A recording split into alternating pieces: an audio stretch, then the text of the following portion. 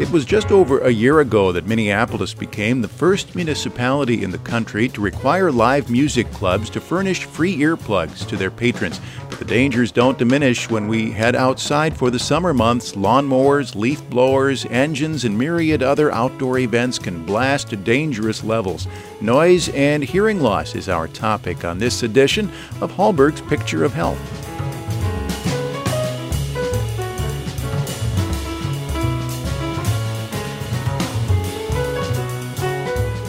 Our regular medical analyst, Dr. John Hallberg, is in to talk about noise and hearing loss. John, welcome back. Hi, Stephen. Thank you. If we're going to talk about hearing loss, we should probably start with a little bit about what a lot of us probably take for granted, and that is how the ears work. How exactly do we hear? You know, it's so fascinating. It takes something to move, and that movement causes air molecules to bounce one into the other. The rate at which they do that, they kind of ebb and flow. That's the frequency or pitch of things. That's gathered by the external ear, the part of the ear that we see, goes through the ear canal, causes the ear drum, the tympanic membrane, to vibrate.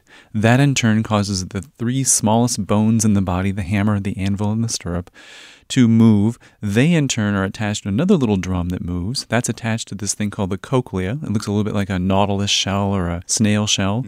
And there's water, there's fluid in there with hair cells. Those hair cells vibrate and move, causing nerves to fire. Then that travels through the auditory nerve to the brain, where all of that stuff is processed as sound.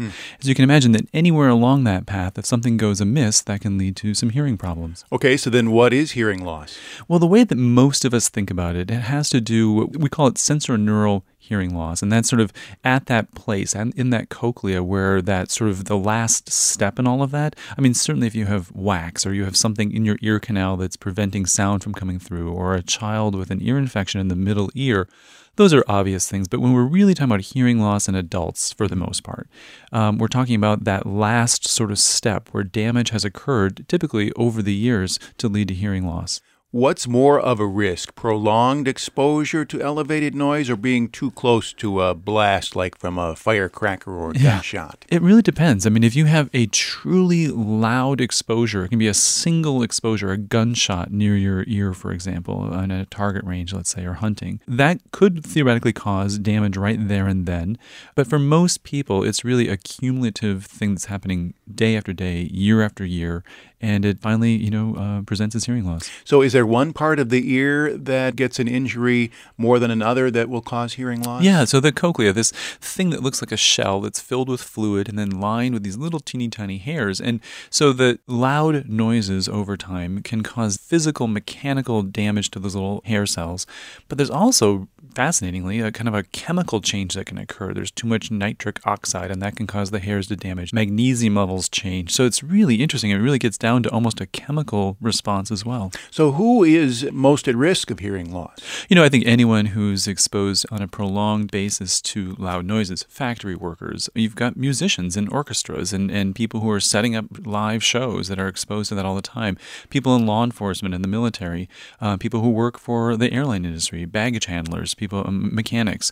And you'll see a lot of those folks wearing earmuffs. They know what is going to be causing that kind of exposure. In fact, OSHA requires that they wear some kind of protection.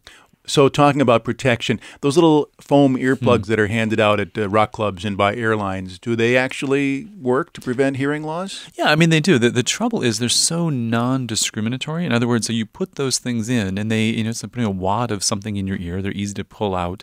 They really, really can block a lot of sound. In fact, I've used them when I'm, sleeping in a large space with lots of people snoring. So, in a dorm or, a cabin setting where you've got a bunch of bunk beds and you just can't get to sleep. They work really, really well, but they block out sound so much that you're not going to hear certain things very well. So for people in orchestras, for example, who really need to hear and perform, that's not going to work. So a foam earplug will just in general block out noise. But is there a more high-tech way to protect your ears and at the same time get the kind of hearing that you need and that you might want? Sure. There's a number of pretty sophisticated earplugs that you can get, and you can either go to an audiologist, for example, who can do kind of a mold of your ear and make sure they fit just exactly right. And then there are like little things that you can insert that depending on how much sound you want to let in or how much sound you want to block. So if you're a musician, you can really kind of determine the piece that you're in and when to put them come in to block the effect of the bass drum, just over your shoulder, for example, or the trombones or the trumpets. And then other people might want to just, have one kind that you can buy without a prescription. You don't need to see an audiologist, and they can really help as well. How is hearing loss detected? It's funny. When I have people come in for their physical exams, one of the questions I often ask when I ask about hearing and dental care and immunizations and things like that is hearing. And it's funny, as we age, and we know this is true, something like 45% of us, once we hit 65 and older, will have some degree of hearing loss. Men will often say that their wives feel that they're not listening to them well enough or carefully enough. Wives will... Be careful, you're treading in some dangerous territory. But I'm simply sharing my clinical observations. Wives, on the other hand, will say that their husbands don't hear them, so I usually have a heads up when they come in to ask them this question. And then, part of my physical exam is looking at their ears, just making sure we can't blame it on something simple like wax or an infection or a perforation in the eardrum. And then I'll ask the question, so... should we, go the next step and do a little screening? And you can either do that in the clinic, or I can send people for very sophisticated hearing testing at an audiology clinic where they have a booth and people with headphones on. It's absolutely silent, and you can just, with assuredness hear the different tones that are played for you. And then you decide whether or not it's bad enough that you need some help, such as a hearing aid. All right, so if a hearing aid was determined to be necessary, you could go that route. Is there any treatment for a damaged ear other than a device like a hearing aid? That's one of the difficult things that we're at this point, and what we can do in medicine is that we can't go in and fix hearing. I mean, some people have had things like cochlear implants, when they've had a certain kind of deafness, and they'll work with an ear, nose, throat person for that.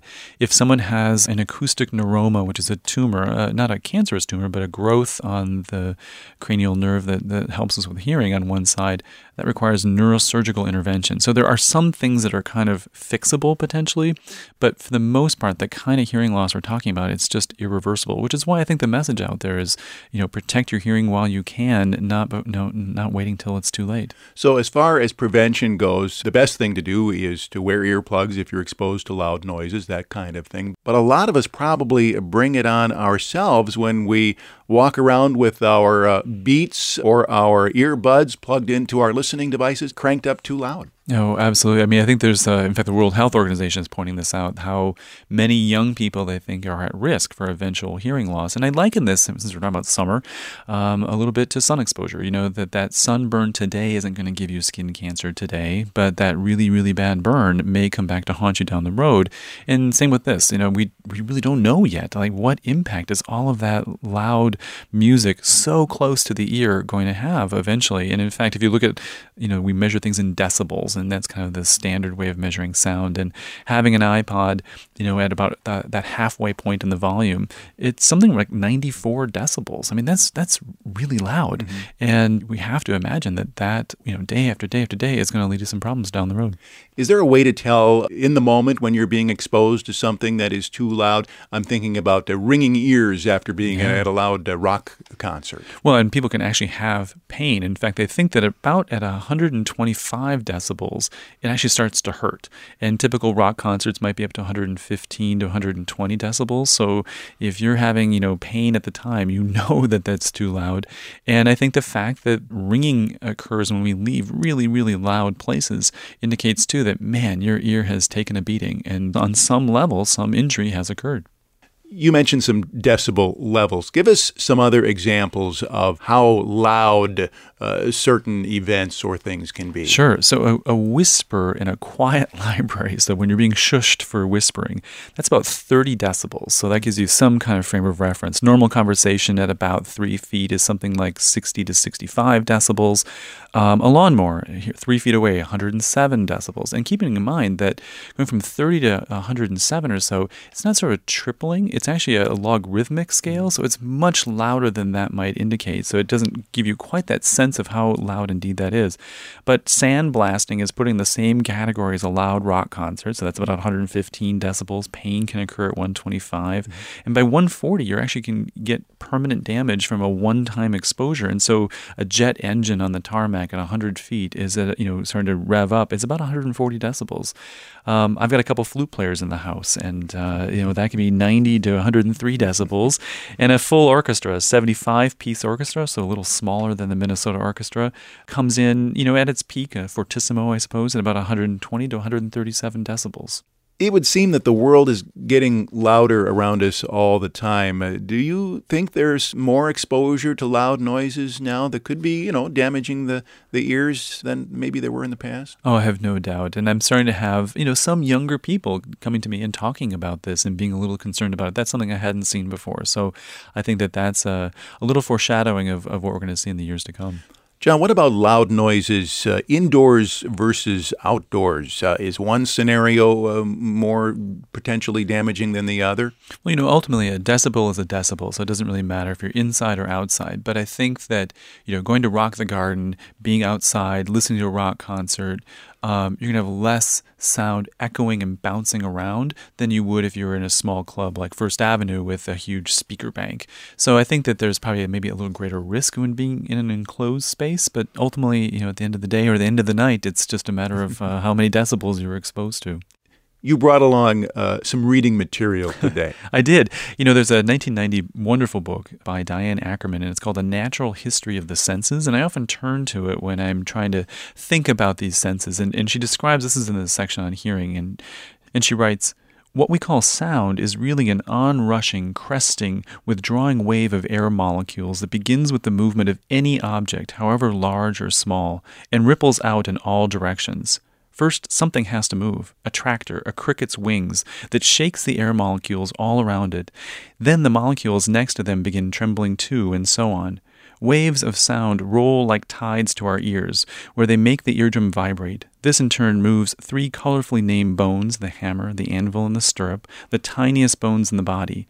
Although the cavity they sit in is about 1/3 of an inch wide and 1/6 of an inch deep, the air trapped there is blocked by eustachian tubes, and that's what gives scuba divers and airplane passengers such grief when the air pressure changes.